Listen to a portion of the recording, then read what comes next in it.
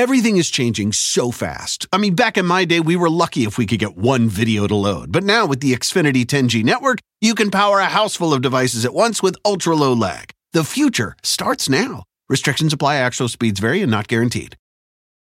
Walmart Plus members save on meeting up with friends.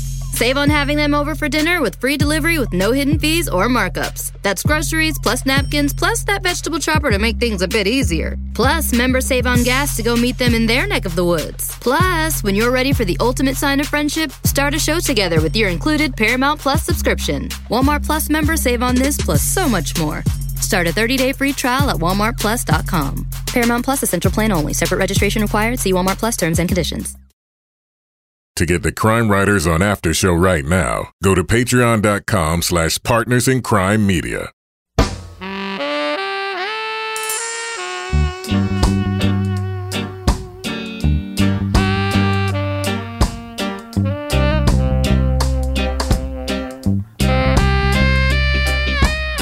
I'm Rebecca Lavoie, and this is Crime Writers On, the original true crime review podcast that digs into true crime, pop culture, other podcasts.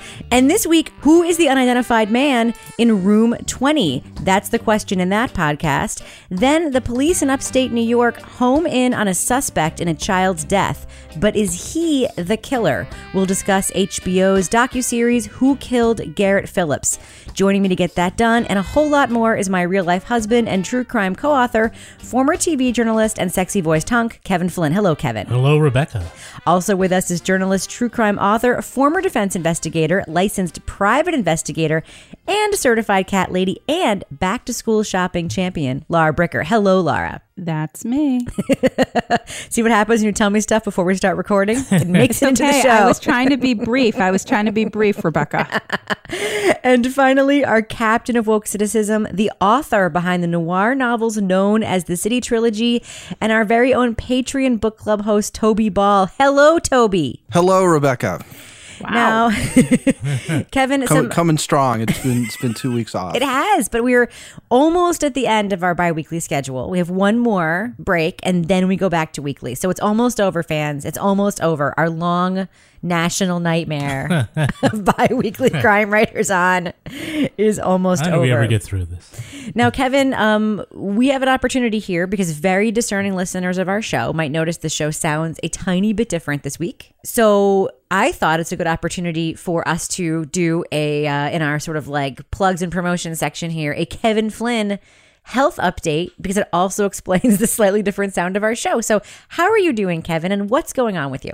Well, as you guys know, I have been dealing with thyroid cancer, and my final treatment is coming up this week. Mm-hmm. In a couple days. I've had my thyroid removed, and some of the tumor got into the blood vessels. Mm-hmm. So it means that the tissue and the cells have probably traveled throughout my body. But thyroid tissue is the only tissue in the body that absorbs iodine. Right. And we have radioactive iodine. So what I've been doing for the past 2 weeks is I've been on a low iodine diet. So it means obviously no iodized salt, but means no dairy, no egg yolks, no bread, no processed foods, a whole bunch of stuff. Eating like a healthy seafood. person. Essentially. Not eating like an animal. Okay, whatever. I'm starving the iodine, and then on Wednesday I will be taking a pill, and that one pill is radioactive, and the remaining tissue should absorb the radioactive iodine and be killed off, and should Photoshop it right out of my body. And you will be radioactive. I will be radioactive. For a period of time. Yeah. What does that mean? It means for 2 days, I'm going to be in a lead-lined room. Right. Like they're going to... What? Yeah, it's like quarantine. It's like Chernobyl. Oh my goodness. Because I am radioactive. So it means... Is there a song about that? There is. Yeah. I think there's a few. The Firm? Is that who? Yes. Yeah. Good. That's a good poll. Yeah, it's deep dive. Well, I'm not uptight, not unattractive. Turn me on tonight, 'cause I'm radioactive. Wait. Can you just give me a quick review of the song so I have permission to play a clip of it on the show right now? What do you think of that song, Kevin? It was great.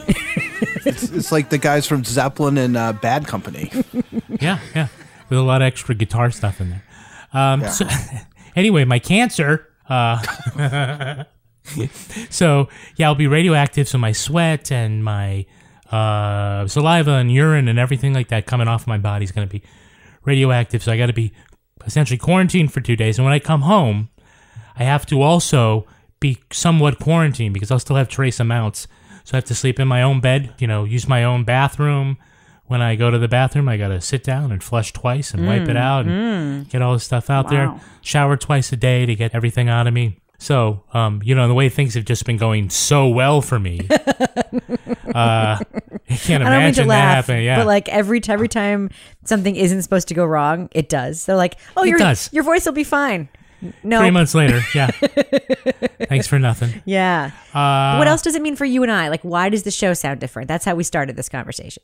Well, Studio C is actually literally a goddamn closet. That's right. One of the things, I can't be that close to Rebecca. Right.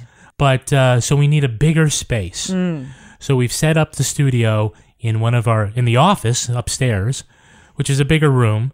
It's not soundproof, it's not dampened, so there's a little bit of an echo in here, but it gives us, some physical distance between us, so we can still record, and Rebecca doesn't have to worry about getting radioactive. Getting Chernobyled. Right. Also, I'm having surgery on my leg in a couple weeks, and I'm not going to be able to go down the stairs. So it serves two purposes. That's right.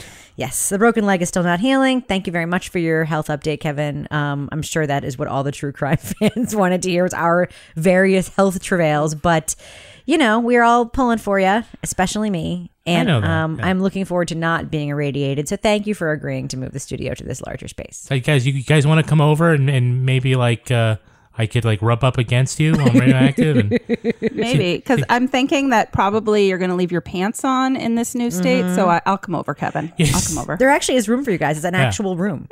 Yeah, when I go into the hospital, I have to throw out my clothes afterwards and the stuff that I bring in because it's Oh my God. radioactive. Or they say, or you can keep it if it's something like your telephone. They only you will keep that close to you. Or you can bring in This is stuff kinda if you leave it in frightening your to me. trunk for 2 weeks. So the half-life goes on. So So you're not going to have a phone? no, I'm going to have a phone. But you cannot have my phone. Fine. You can't see what I'm doing with my phone. This reminds me of that show we watched. What was that Stephen King spin-off show where then out in the woods, the guy had the van with the secret Yeah. Castle room? Rock. Castle Rock. Yeah. I feel like that's the room I'm kind of envisioning you in, Kevin. This soundproof radioactive room. Oh, jeez. Maybe it'll give you that some writing inspiration. I don't know. I mean, wow.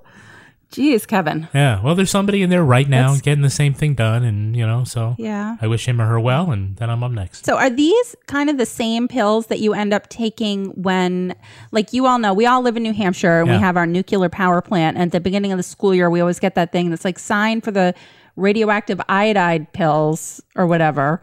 If the nuke plant melts down, that you're going to take. This sounds somewhat similar. It's not the same kind. This is I-131. I believe that pill kind of does the opposite. It protects your thyroid from radiation. Yeah, it's so it isn't going to kill the thyroid cells or the thyroid itself. It absorbs enough of the iodine that the thyroid won't absorb any more. Yeah. So the radioactive stuff coming in will not. There's.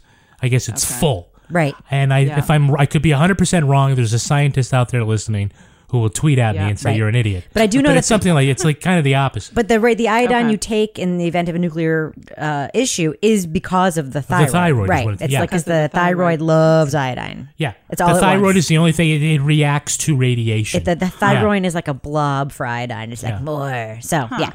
Radiation and iodine. Yes. Thus ends the totally ignorant science lesson that we are giving on this podcast. How do these people survive so long? Speaking of ignorant and not ignorant science lessons, personal professional plug. I really do encourage anybody who was a fan of Bear Brook to listen to Taylor Quimby's new podcast, Patient Zero. I did not have any editorial input in it at all. But of course, I do work at NHPR, which made the podcast, and I'm really proud of it. I think it's great. Same team that made Bear Brook. If you're interested in medical mysteries, check out Patient Zero. And thus ends the plug, personal professional. But one more thing. Today's Patreon after show. Yeah. Today's Patreon after show is a must listen for fans of this podcast who have followed along as we have Don't give it away. perhaps stepped into areas of feuding with other popular true crime podcasts and things that we've been really critical of over the years.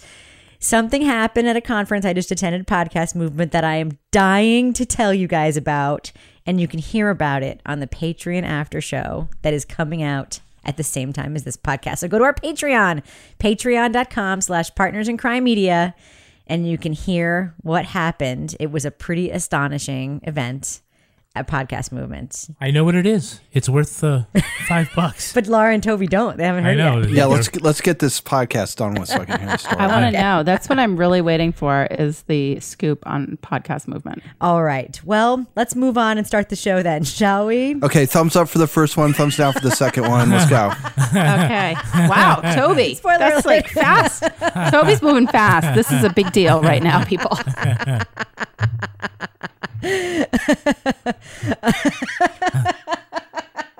I'll leave that in. I don't care if it's a spoiler. I don't even know which one we're doing first. I'm pretty sure that was an accurate spoiler, though. The narrative of this case has been simple. It's about 30 minutes in Potsdam. It was around 5 o'clock. I got a phone call. Something's happened to Garrett. HBO continues its summer of true crime with a documentary, Who Killed Garrett Phillips? The 12-year-old boy was strangled in his upstate New York apartment after school, and the perpetrator escaped from a third-floor window. Though the evidence is thin, investigators lock on the mother's ex-boyfriend, Nick Hillary. The scene was handled as a crime scene. The mother is Tandy Cyrus. Tandy's ex-boyfriend, Nick Hillary, was suspicious. Garrett didn't like him. Those two butted heads. We have a strong suspect at this point. You're the kid that slips in the wavy relationship. You've got some problems.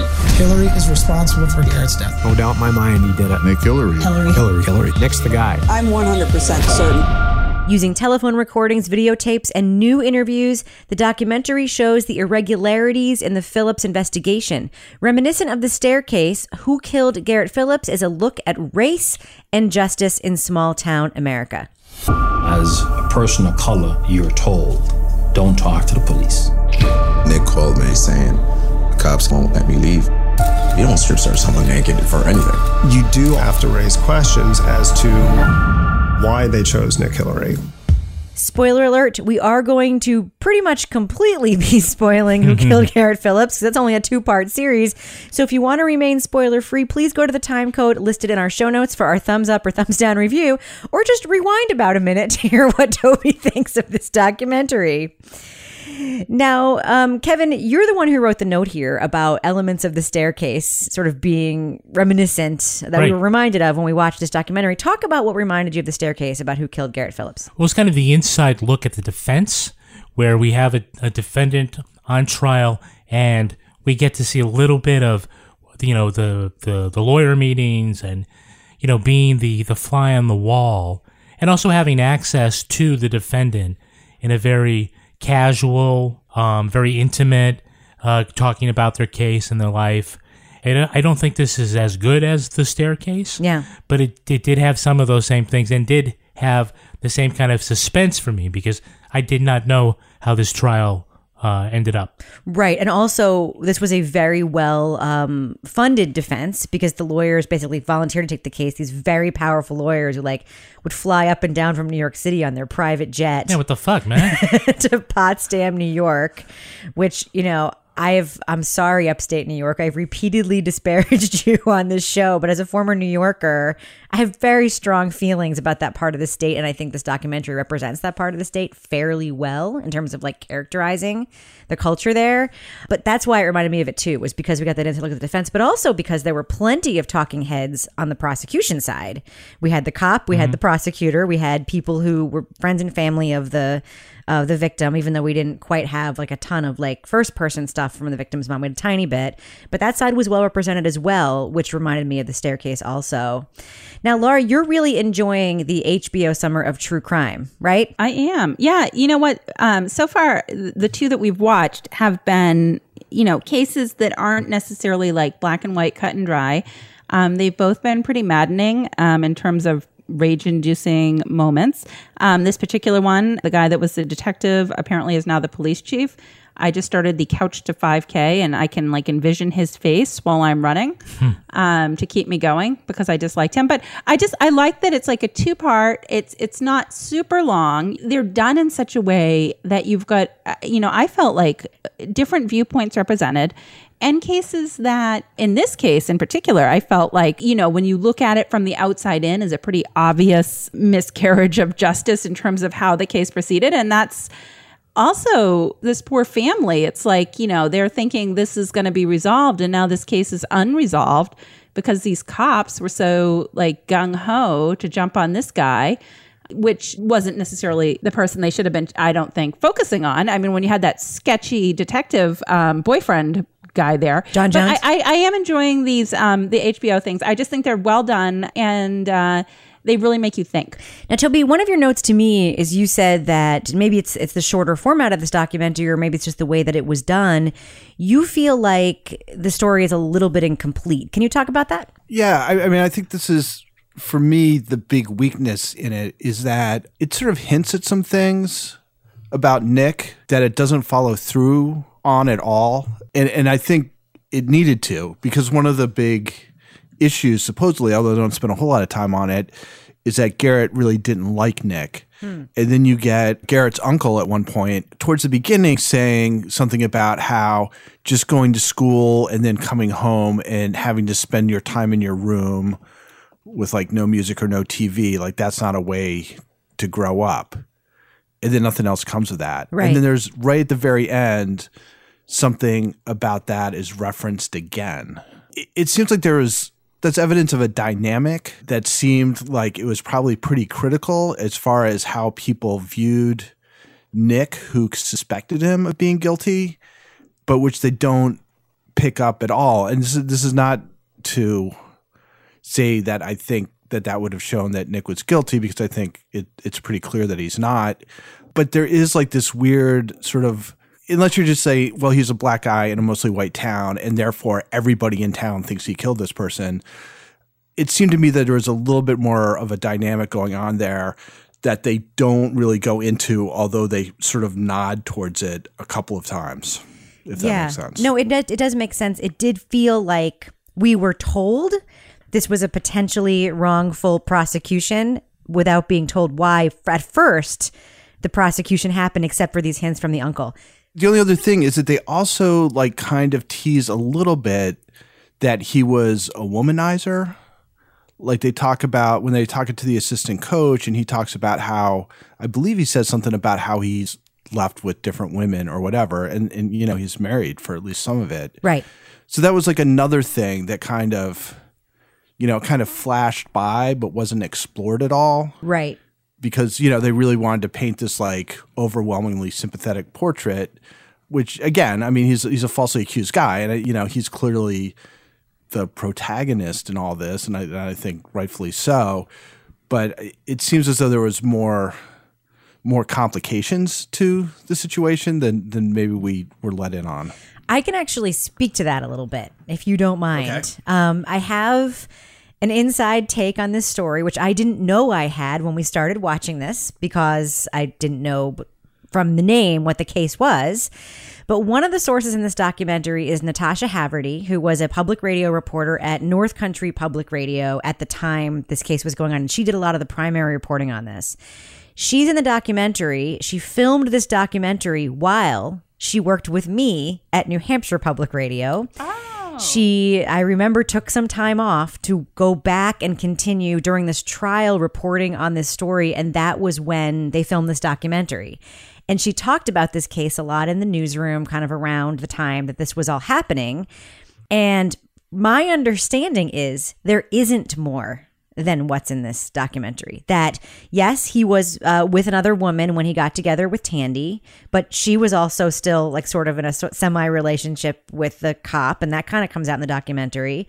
And it was really just a question of like her kid, from what I understand, was just kind of unhappy with like his mom being in relationships with other men. And I'm sure it was a complicated dynamic. I mean, my own kids have been in blended families and it always is complicated, but there was never any intimation of like abuse or anything like that. It was just like the kid didn't like him and he didn't get along well with the kid and that interfered with the relationship. And it wasn't more complicated than that. That's my understanding.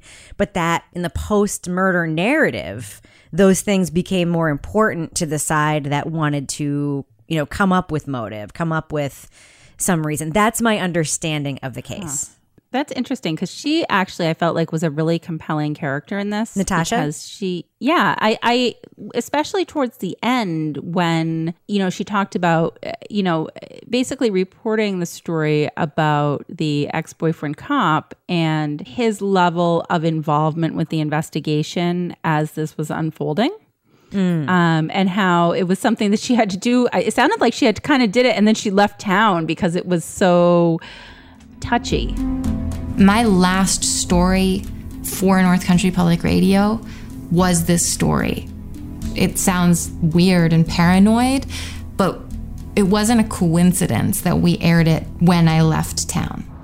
I mean, when we watch this documentary and we see this guy in the interview with Tandy. What'd you think about that? I'm like, what the fuck? Real? Like, are you fucking kidding me? This is tainting the entire investigation right now, even though this is like a parent interview. And I mean, I can't even imagine what this woman was going through. But that just definitely seemed like protocol was not being followed there. And it's kind of hard because you're like, yeah, they're throwing him out there almost as a suspect in the way that it was reported. But I felt like it took a lot of courage to report that story. Right. Well, what was interesting about that scene was yes, he should not have been there in the interview, and the cop even admits that later. But I think that the more important thing is here, because I believe what we learned in the documentary is that the DNA basically cleared him too. Mm-hmm. And I think the story is, why was he treated differently than Nick Hillary? And I think the most stark example of that is the photographing of the suspect scene. I don't normally do strip search. This was New York State FIU, who normally do searches of people's persons, and this was normal procedure. Try to document injuries pursuant to the murder of a 12-year-old boy. There were other people that were photographed nude as well, and I pointed that out in the deposition. But who else was photographed nude? And Garrett Phillips was. So here we have a white suspect who's a cop who, on paper, I think is more compelling as a suspect at the time, in real time, than Nick Hillary. He's brought in, just his feet and hands are photographed, where Nick Hillary, in what was one of optically the worst criminal justice scenes I ever saw, was strip searched and photographed nude in the office in which he was being interrogated.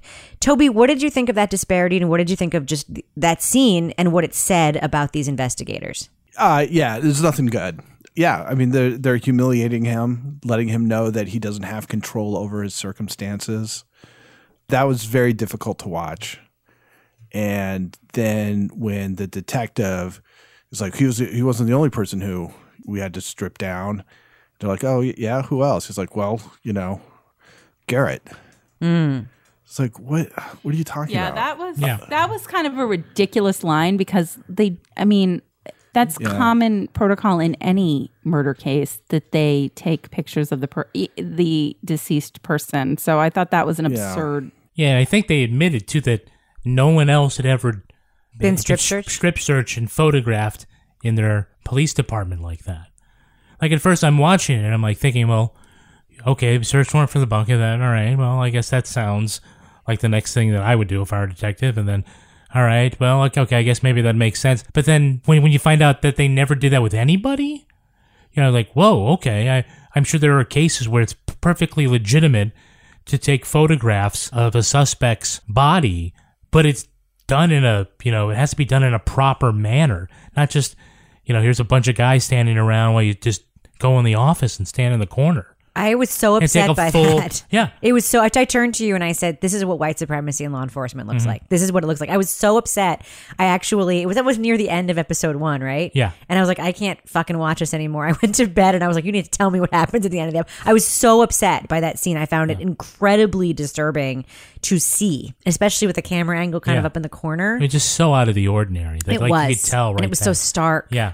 Now, Kevin, you and I talked about this, and we just hinted at it a minute ago. John Jones. Mm-hmm. He is not only an alternative suspect that was like briefly a suspect considered by law enforcement. He's actually a character in the documentary. He's one of the people who gives extensive two ways in the documentary.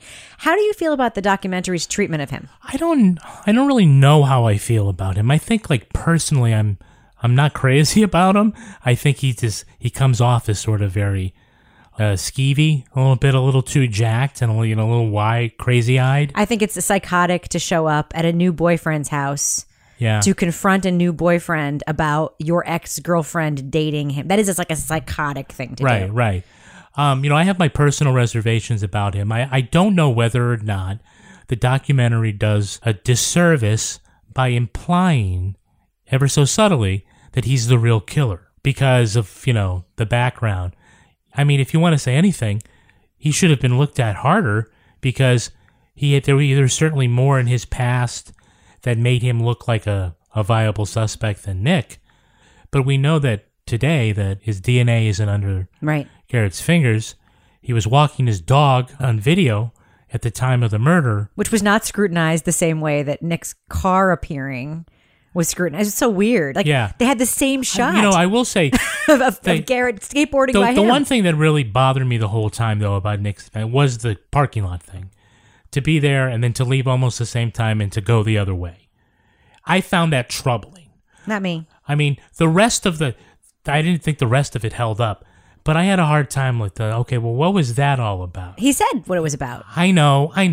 It just it's seems a small town. It's like, small town. I don't know. But they show Garrett going down the street. Scootering past the hospital. Yeah. And they said, there he goes. But they never say, and there goes the car. Right.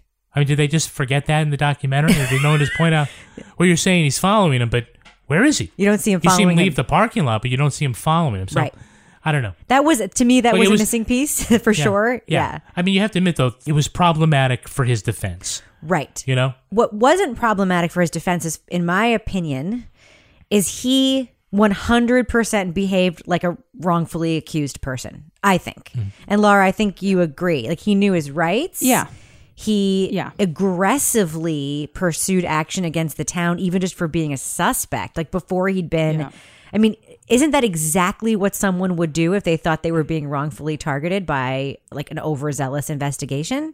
Especially the interrogation scene that we saw. I mean, that's where like the rage Richter scale started to like, whoop, because I was like, I'm watching him and like, he knew his rights. He's trying to advocate for himself. And then like, I think I was like, Ken came in and I said, these cops are penis wavers because they were like standing in his way. And he's trying to leave. He doesn't have an attorney. He says he's done. You're free to go. And they're standing in front of him in this menacing, threatening way where he's clearly not free to go. You're going to be held on here for a minute anyway. So Gary, please. Well, I'm telling you right now. Listen to me, okay? So you guys came and asked me to come down here with you now. And yes or no, Mark? Yes or no? Yes, we did. But I want to explain something to you, okay? Okay. We can do things the easy way or the hard way around here. There's two ways to do everything, okay? But the thing that, like you said, Rebecca, made me feel like he's acting appropriately. It's like he didn't lose his temper. He didn't lose his cool. He's just like, I need to go now. I got to go to practice. Like, the testosterone in that room was driving me bonkers. And then when they took his phone, oh my God, that's when I don't know about you guys, but when they took his phone and he was waiting for the attorney to call back and they're like, oh, they can just call the station. I'm like, anyway. Yeah, I thought that he was very believable as someone who, didn't really have something to do with it, seemed really taken aback. But I think that if we imply that there is a way that a person who didn't do it acts, we're also saying there is a way that someone did do it acts. That's a good point, yeah. And we often mistake things like, oh, well, they did this. That was suspicious. They obviously did it. So I have a kind of off the wall other question for you guys, and you don't have to answer if you don't want to. But one of the things that I think the documentary, another missing piece for me, was one of the things they hinted at the beginning, and then they just completely dropped it, was that Garrett was having problems in school, maybe with some of his peers, or there was something going on there.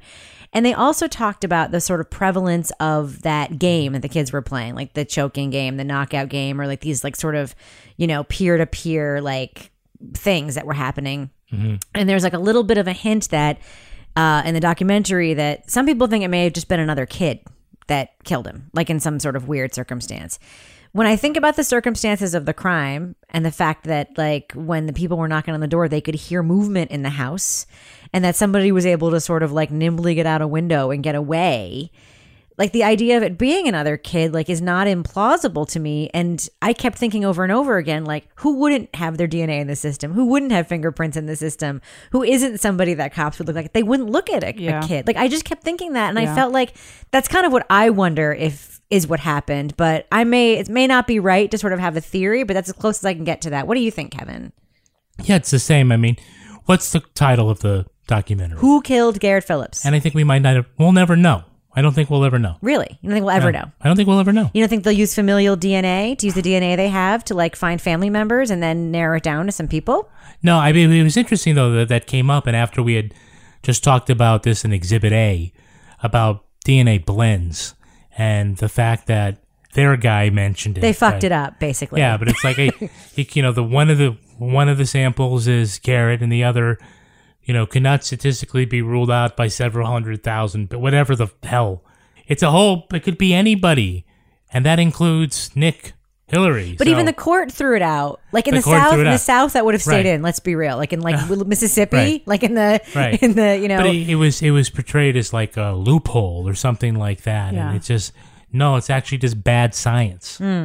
What do you think, Laura? Do you have any sort of sense of something that should have been explored in the documentary? I don't want to say like, what's your theory of the crime? Like I just did. I don't want to put you on the spot like that. I don't know. I mean, I definitely think that boyfriend comes across as super sketchy because he did have some abusive tendencies in the past. But the thing after I watched this, I of course looked up articles to read a little bit more.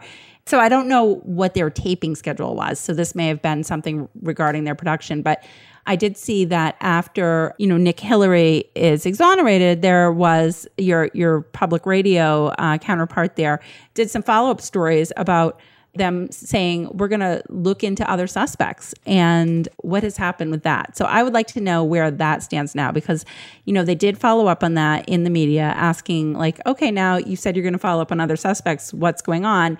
And it doesn't really seem like that's happened. So I guess my fear is like this narrow thinking of that it's Nick Hillary and he got off on a loophole is perhaps precluding them from actually doing a more thorough investigation at this point.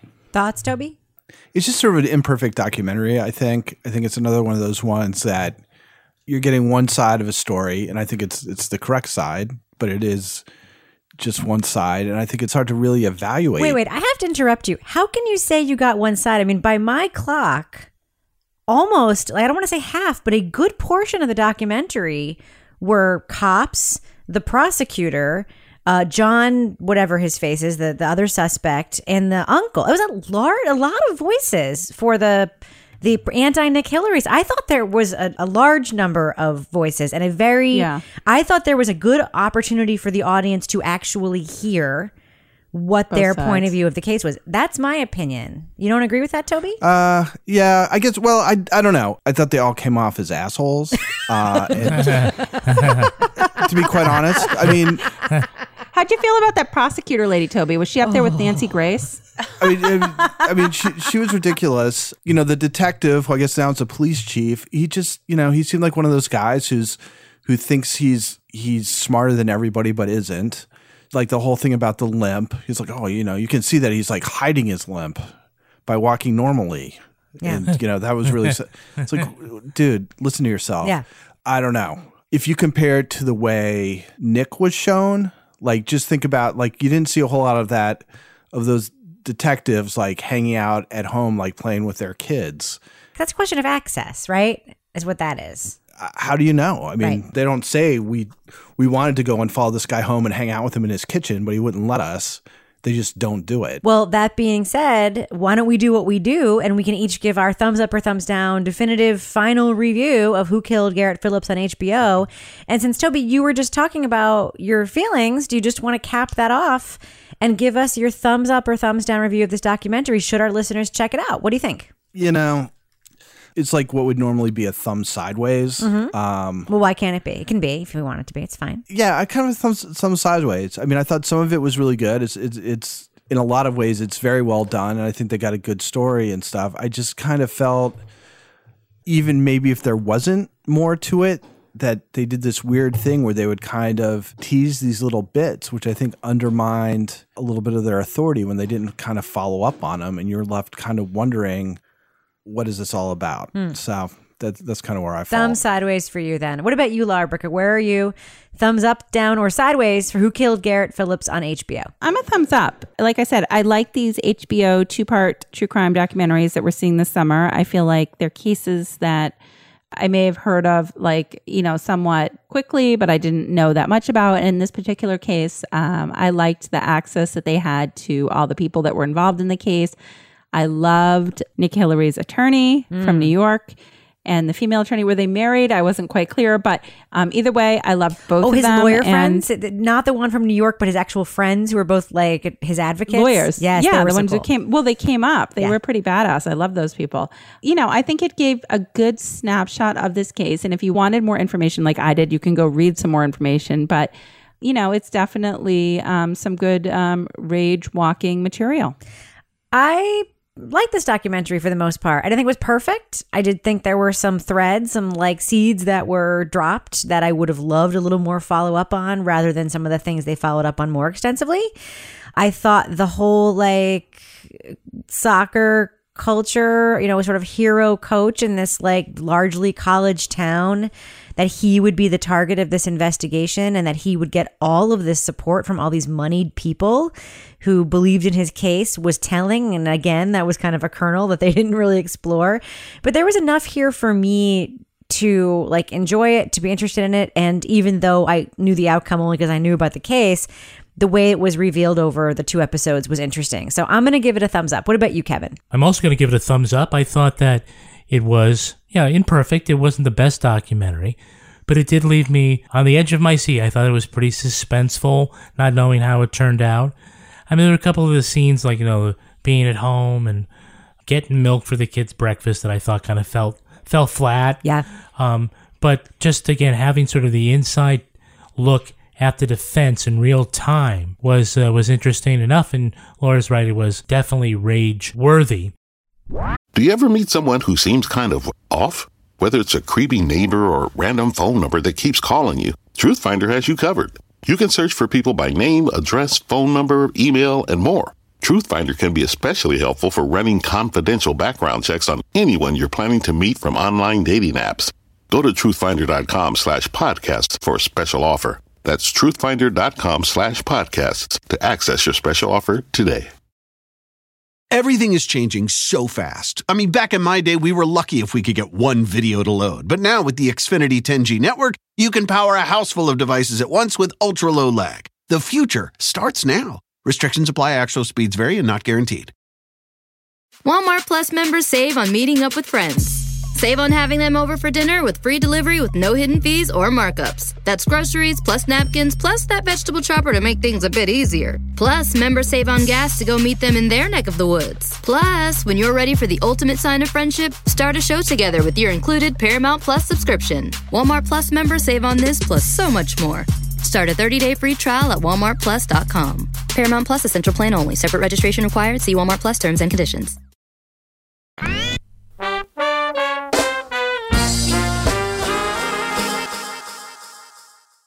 Moving on. LA Times Studios is back with another podcast looking at the strange case of an unidentified man who's been living in a vegetative state for 15 years. In Room 20, host Joanne Farian tries to learn the name of the patient known for many, many years only as 66 Garage. What if no one knew who you were? Could you give me your name? What is your name? What is your name? and you had lost the ability to tell them. In Coronado, nursing home employees have cared for a man for years, but they have no idea who he is. Life changed in an instant for one man. It happened in the California desert nearly 2 decades ago on a clear morning in June. He's been kept alive on life support ever since. Room 20 looks to uncover the circumstances around the accident that left 66 Garage in a state of permanent care and find his true identity. The podcast also doubles as a journey for self-reflection for the host and also tells the story of undocumented immigrants in America. Now, we are going to be talking about plot points for Room 20, so to remain spoiler-free, go to the time code listed in our show notes to hear our thumbs up or thumbs down reviews. Now, one thing I want to say, Kevin, is something that I noticed when I was listening to the podcast. This is an LA Times studio production. Mm-hmm. It is not an LA Times newsroom podcast, Right. which, for instance, Dirty John was reported by an LA Times reporter. This is a project, I believe the LA Times has set up a podcast studio to sort of like make content, partner with podcast companies, drive subscriptions, generate revenue, and that's a business. It's a that smart they're in. thing, yeah. Right. So this is not like LA Times reporting. As we hear in the podcast, Joanne Farian quit her job and just decided to do this. You know, this idea that like a story that's bigger but wrapped as a mystery for true crime listeners, like that's what this is, right? Because it's set up as a mystery, but it's actually kind of something else. First of all, props to the LA Times studios, because whenever they come out with something, the story idea, you know, the concept about what this story is really great. I mean, if you think about Dirty John or even, you know, Man in the Window, and especially this one, the log line about he's been in a vegetative state for 15 years. I mean, no one knows who he is. That's really interesting. It's an interesting concept. I don't think they always executed well, but I have to say, like, man, that's like some really good stuff. You mean the idea? The idea. The idea. The idea that's was really good. yes. Yeah. Let's be clear. I think we're about to pivot to the left on that. Laura, episode 1, I just got to say it. I hated episode 1 so much of this podcast. I think that you did too. Well, I feel bad because I this is a review show, Laura. Don't feel bad. We've taken some heat for being alleged experts on things, but this is just my personal opinion. I didn't need to listen to that amount of the host sitting in the room listening to the guy on the vent and talking to him like he was a cat.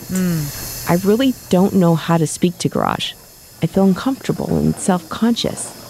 So often he looks as though he's choking to death. You're uncomfortable? I don't know what I'm supposed to say. There is nothing that makes sense to say, but I also can't just sit by and watch. He looks as though he's suffering. They're gonna help you. Someone's gonna come and help you, okay? They're gonna come and help you. I know. It hurts. It hurts. Yeah. I know. I'm speaking to him like he's a child, but that's what he looks like. I feel like the premise of this podcast is so promising, and it's really intriguing. Like, who is this guy? How has he been there for 15 years? And then there's the premise of these vent farms, which, again, like ethically, like that's like a whole story unto itself.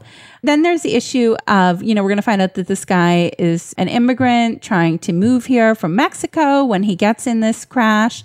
But what I really hated about this was I felt like a lot of it was staged. And I don't know if anyone else came across with that sort of like feedback. But, I think it was just the premise of the story kind of got lost when the reporter became personally involved with feeling like she made a connection with this man in this room. And it kind of blurred the narrative a little bit, so it became a little bit confused. Does that make sense? Sorry, I totally makes sense. And I'm going to add another layer of hate of the first episode to your hatred of the first episode.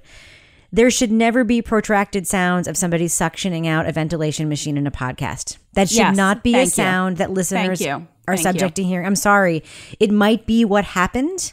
It should not be a sound. It can be a sound that you hint at, play briefly. It should not be a sound you hear. That was just, it was impossible listening. It was impossible. And anybody who has like a gag reflex or any sort of sense of like, there are certain things that sort of bring up traumatic memories of being in a hospital, that's not something you should play. Second to that, but more important, are the ethics of taping somebody in a vegetative state who cannot consent to being recorded. And in addition, taping the audio of other patients who cannot consent to being recorded in a medical care setting. We hear a woman moaning down the hallway. We hear all sorts of patient and medical care sounds in this. And we are never told explicitly that I have permission to do this, which to me, HIPAA, HIPAA laws, like there's a whole like thing around like violating They kind of threw HIPAA out in this. But I know they didn't use names, and I know that was a big part of it was they didn't use last names and all that stuff. But there was something very distasteful to me about hearing the sounds of suffering in a podcast just to set a scene. I do feel like if Joanne Farron, we might find out later, and I think later there's a scene where there's different people in the room having a birthday party. Clearly, I know she's recording, so there might be some layer of consent there, but she never reveals it. So I was left with a like complete sense of horror that we were hearing this in episode 1. I found it challenging and ethically problematic. Toby, what did you think? Well, you think that incommunicative guy who she talks about masturbating, do you think he gave consent? No, I don't. I don't think that he did. That's just this is one of the weirdest podcasts I think we've reviewed. You know, the whole start where she's supposedly reporting on this case, but it mostly seems to be her sitting around that room. And I'm like, what do you think's about to happen? Well, she doesn't speak Spanish, which she tells us a million times. You don't speak Spanish. The guy's been in a vegetative state for 15 years. Because you're hanging out with him for a week, nothing's going to change. He's going to come out of it, Toby. You think he's been picking up English all the time? She says, well, you know, I know from my research that people in vegetative states can sit up and they can, you know, smile and frown and cry and all this stuff. But when Garage followed my finger when I waved it in front of his face, I felt like there was something different. There was something in there. Oh, Jesus. On day 4, I'm at Garage's bedside, and I speak to him.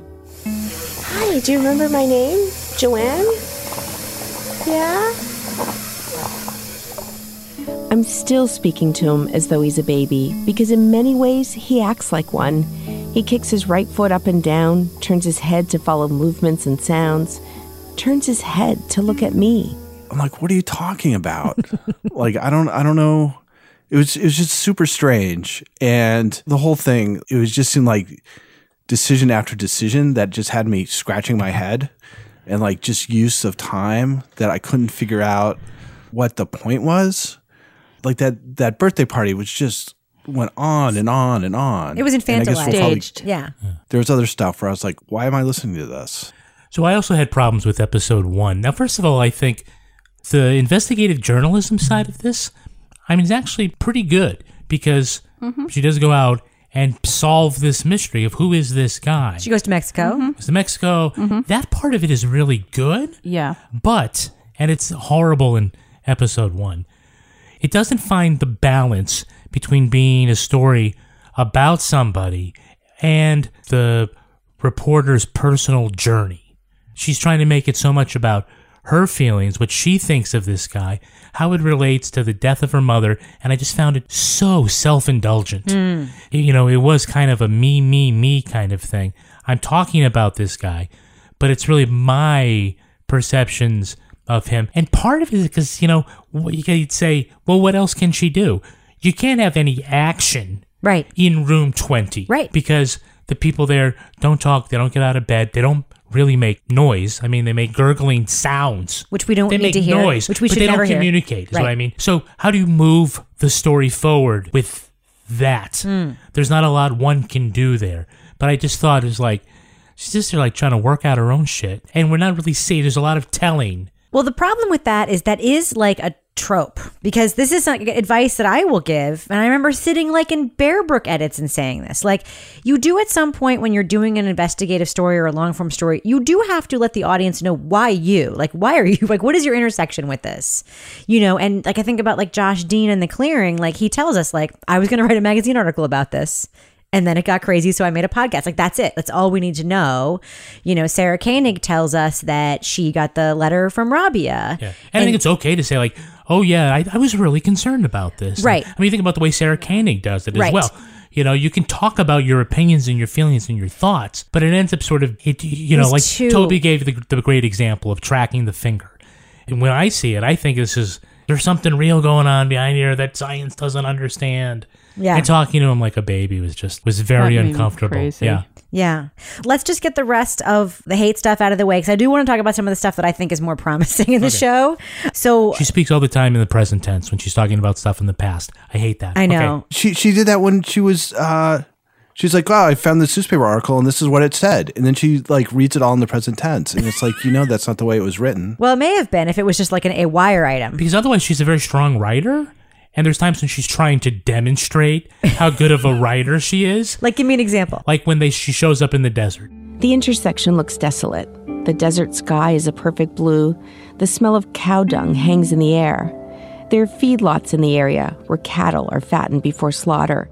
I mean, okay, there's some good writing there, but it also kind of seems to want to call attention to itself. And I'm trying to figure out like what's going on here. I'm like, oh yeah, she's Canadian. Someone knows something. All right, well, let me just, can I just do a quick bullet list of weird formatics? We don't need to talk about at length. Do it. There are no beats between sentences or moments or anything happening. Like, you need to have beats and pauses, music trails, anything to let us hear what we just heard before you plow on. Number 2, there's a full intro at the beginning of every episode that says, I'm Joanne Farian. This is Chapter 3 of Room 20, a new podcast from the LA Times Studios. It's about a man called 66 Garage who lay in a hospital bed for 15 years, unidentified. In episode 3, we know. Just start the episode. We don't need the whole intro that should have been in episode. No one's starting with episode 3. Exactly. Terrible, again, with this production company ad placement, sometimes super awkward. I have a quick clip of that I want to play. What you don't hear in the recording is Ed choking back tears. A few weeks later, I go to Ohio to meet Ignacio's sister. Isn't traveling stressful? There's horrible airport traffic, long flights, and uncomfortable seats. And then I also have a lot of questions about Joanne. She says she quit her job. She's doing this. You never explain why. That's a formatic sort of editing problem. And then also it's just like some sloppy details. Like she says the birth date was listed as 0101. And then she said, but he was born 3 months later in April. And I'm like, that's actually 4 months later. There's actually just some tiny, and there's a lot of those like tiny things that sort of take me out of the story and make me just like, go, ugh.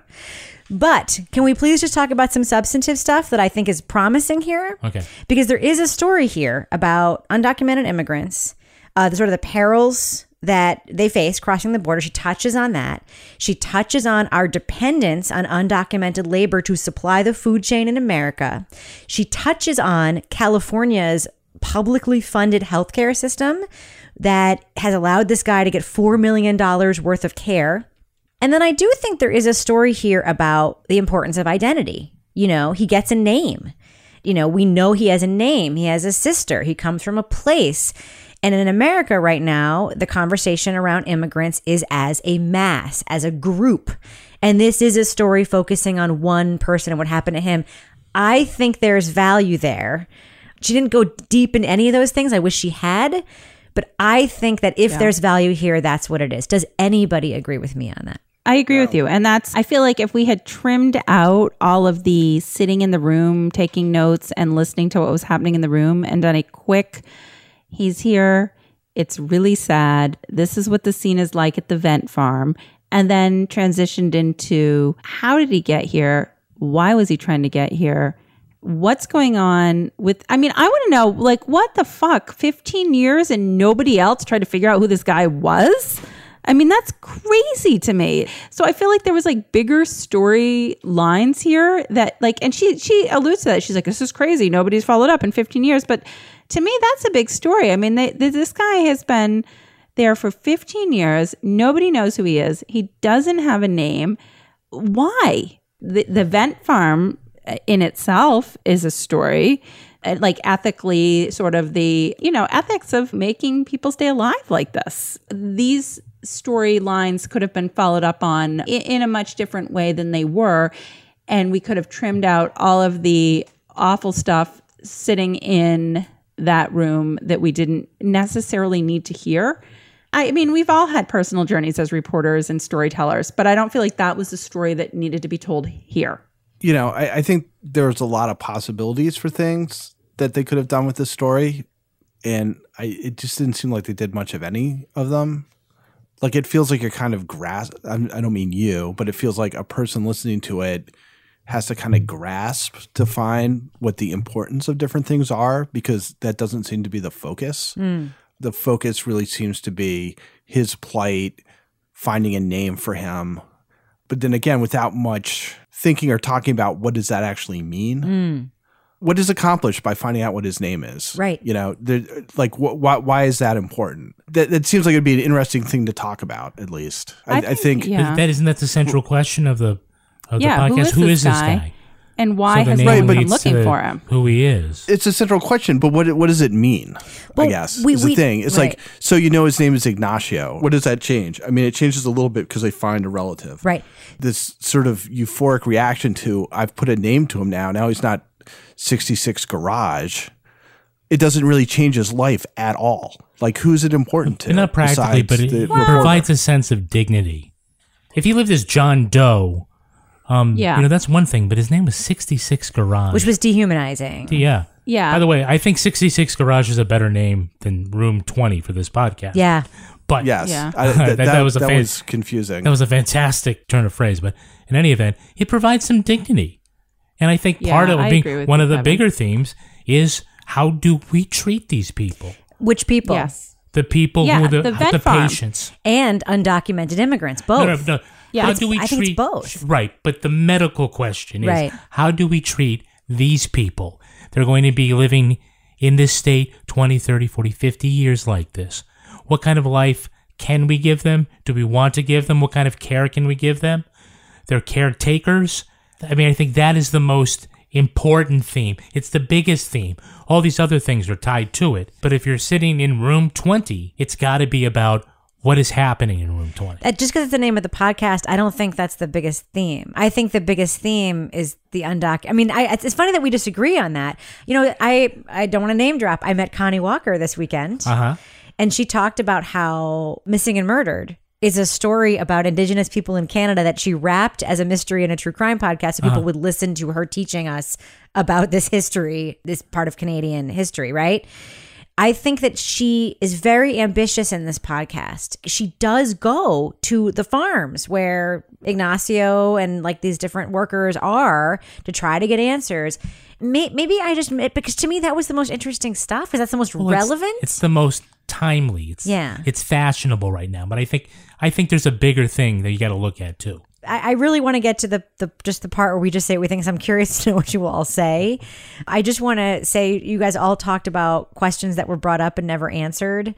Joanne spends an inordinate amount of time chasing the question of why the birth date, why this age was said to be one thing, an inordinate amount of time. And then she says in episode 5, I won't be able to answer that question. And I'm like, reporting, maybe not 101, but maybe like 202. Do not raise a question and pursue it forever if you know you're not going to answer the question, right? Like that is... Yeah. Yeah. I She mean, probably, there's a lot of that. before the first episode dropped, But then she should have known. But then along the way, there's stuff that's good and worth listening. There really is. It's just, it's in the pockets of the podcast and on the main part. All right. Well, let's do what we do. Let's give our thumbs up or thumbs down review for Room 20 from the LA Times podcast studios. I believe they partnered once again with Wondery on this show. Laura Bricker, what do you think? Thumbs up or thumbs down for Room 20? I hate to do this, but I'm going thumbs down, because I just felt like after I get over, like, I want to know who this guy is, I just felt like the narrative in this particular podcast wavered all over the place and didn't really hit the focus point in terms of the story that I think needed to be told. And there was a lot of extra audio and information that I don't necessarily think contributed to moving the story forward. So sadly, thumbs down. What about you, Toby? Yeah, I kind of feel like I listened to a different podcast than you guys did. And maybe that was part of the problem. Like, there's these interesting things that you guys have all brought up that are kind of part of the podcast, but never really are engaged. Right. I mean, I think it's just sort of, he lives on a vent farm and he's an undocumented immigrant who, some people were killed and he was put into a persistent vegetative state with an accident. And then there's the whole agricultural thing. And you guys have brought up a bunch of interesting things, which I don't think she addresses hardly at all. It's just things that happen to be around this case of this guy who people don't really know who he is. So it just kind of felt like it could have gone in like 10 different interesting directions and didn't go in any of them. I don't know why I feel bad like being so negative about it, but I don't know. I thought it was kind of strange, and it's a thumbs down. Yeah, I'm a thumbs down as well. I will say there are parts of this podcast that are worth listening to. I actually wrote the podcast up for Vulture this week in our podcast reviews and recommended episode 5 because I think there's stuff there around identity, around sort of the value of putting a name on a vegetative, undocumented immigrant. And what the podcast does really well is it reminds us that a conversation about a group of people is actually about a lot of individual people. And that's an important conversation to be having at this point. So there's stuff of value in this show. That doesn't mean I'm giving a thumbs up to the show. I'm giving a thumbs down to Room 20. I think it had a lot of problems, not the least of which were ethical issues, which is for me top of list of issues when it comes to this reporting. If there's stuff that comes out in later episodes that resolves those ethical issues, that's fine. I think they should have been upfront about those things at the beginning. I have a lot of questions that I would ask the producers of this show if I were in a room with them. They would be respectful and interesting questions, but I have them nonetheless. So for me, it's a thumbs down. What about you, Kevin? I'm also a thumbs down. Sometimes you have a podcast where you've got a really nice, juicy steak, and then in order to fill out the rest of the time, it gets compacted with a bunch of hamburger. This feels like a giant hamburger, and in order to fill out the rest, they put in steak. All these other sort of tangents are way more interesting. Is this a Butcher Block ad? No, it's not. It's not. I you thought I was going there. No, it's not. Yes. I was like, he's just diving right in on this one.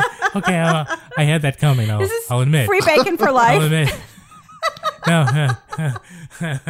No. Oh, okay. Maybe I'll just rephrase everything. Look, it has some really good elements, but the main thing about this is just too controversial. It's too ethically challenged. It's just it's flawed in a way that I just cannot recommend. Do you ever meet someone who seems kind of off? Whether it's a creepy neighbor or random phone number that keeps calling you, Truthfinder has you covered. You can search for people by name, address, phone number, email, and more. Truthfinder can be especially helpful for running confidential background checks on anyone you're planning to meet from online dating apps. Go to truthfinder.com/podcasts for a special offer. That's truthfinder.com/podcasts to access your special offer today. Walmart Plus members save on meeting up with friends. Save on having them over for dinner with free delivery with no hidden fees or markups. That's groceries, plus napkins, plus that vegetable chopper to make things a bit easier. Plus, members save on gas to go meet them in their neck of the woods. Plus, when you're ready for the ultimate sign of friendship, start a show together with your included Paramount Plus subscription. Walmart Plus members save on this plus so much more. Start a 30-day free trial at walmartplus.com. Paramount Plus Essential Plan only. Separate registration required. See Walmart Plus terms and conditions. Luxury is meant to be livable. Discover the new leather collection at Ashley with premium quality leather sofas, recliners, and more, all built to last. No matter how many spills, scuffs, or pet-related mishaps come its way, the leather collection at Ashley is made with the durability you need for the whole family. Shop the new leather collection at Ashley and find chairs starting at $499.99 and sofas at $599.99. Ashley, for the love of home.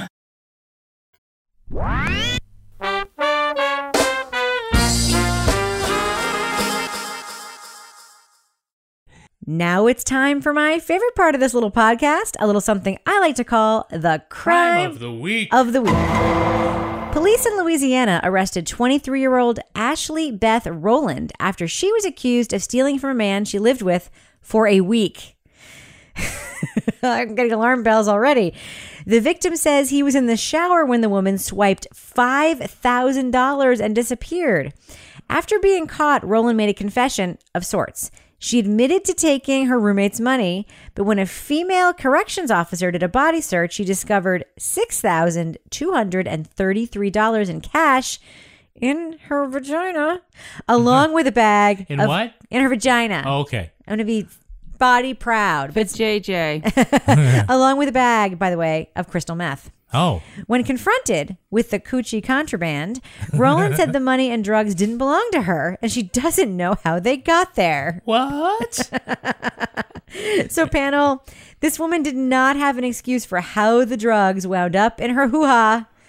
So, let's come to her aid and give her one. Laura Bricker, what's her excuse? Help a lady out. Lola? No. But I'm going to tell you a serious story here. When I was working in the newsroom full time, I do recall hearing a story about a woman who opened up a tampon and poof, there was some money inside. Ooh. Wow. It may have been a drug smuggling case. I don't know, but it did in fact happen. So I'm just going to say, those little cardboard or plastic applicators, they can hide some contraband. You never know what's in there, right? Yeah. You never know. You better look. Toby Ball, what do you think? What should the reasoning be? How did all this stuff end up all in there? I don't feel like I can answer this question. Toby, you're supposed to say, it was planted. There you go. What Kevin said. What about you, Kevin? What do you think? Oh, I'm never going to sit down at the bus station again. Whoa. All right, we should probably end it on that very weird note. But before we do, Laura Bricker, do we have a cat of the week this week? We have 2 kittens of the week this week. From Lauren Hawkins, one of our listeners has 2 new kittens, and they are crime-fighting kittens, Lieutenant Columbo and Nacho. I'm not sure where Nacho. They are 13-week-old kittens. They love chasing each other, feathers and bells, and they're sisters and have matching orange spots on the end of their tails, and they are very adorable. All right. Well, Laura Bricker, if people want to reach out to you and submit their fine pets, cats, dogs, lizards, yaks, how can they reach you online? At Laura Bricker on Twitter. And Toby Ball, people want to reach out to you and clap you on the back for not falling for the bait of that very cheap crime of the week this week. How can they find you on Twitter? At Toby Ball NH. What about you, Kevin? How can folks reach out to you and send you their pats on the back and tell you, glad to hear you're feeling better, Kevin. Don't be radioactive and get near me. I am at Kevin P. Flynn. And if you want to follow me on Twitter or Instagram, you can find me at Reb Lavoie. You can also follow the show on Twitter at Crime Writers On, and you should join the amazing community in our official Crime Writers On Facebook discussion group. It's pretty awesome, but we also have a regular old Facebook page if you want to go there. Support the show on patreon.com/Partners in Crime Media, and you'll get a lot of gossip in our Crime Writers On after show right now. You'll also get Married with Podcast, Toby Ball's Deep Dive Book Club podcast, and Laura Bricker's Leave It to Bricker podcast. Our theme song was performed by the New York Ska Jazz Ensemble and used with permission. This show was recorded in the Yoga Loft above the Bodega in Bay St. Louis, Mississippi studio, but not the closet in our basement, formerly known as Studio C, the place where I always talk to Kevin like the goddamn baby he is. On behalf of all the crime writers, thanks so much for listening. We will catch you later.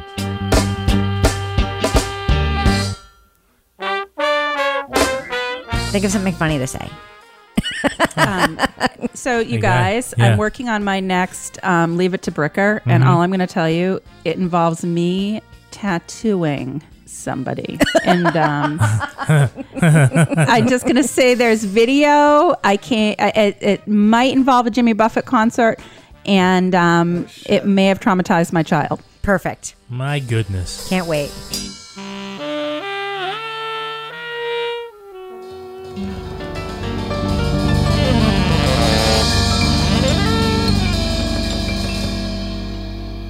Partners in Crime Media.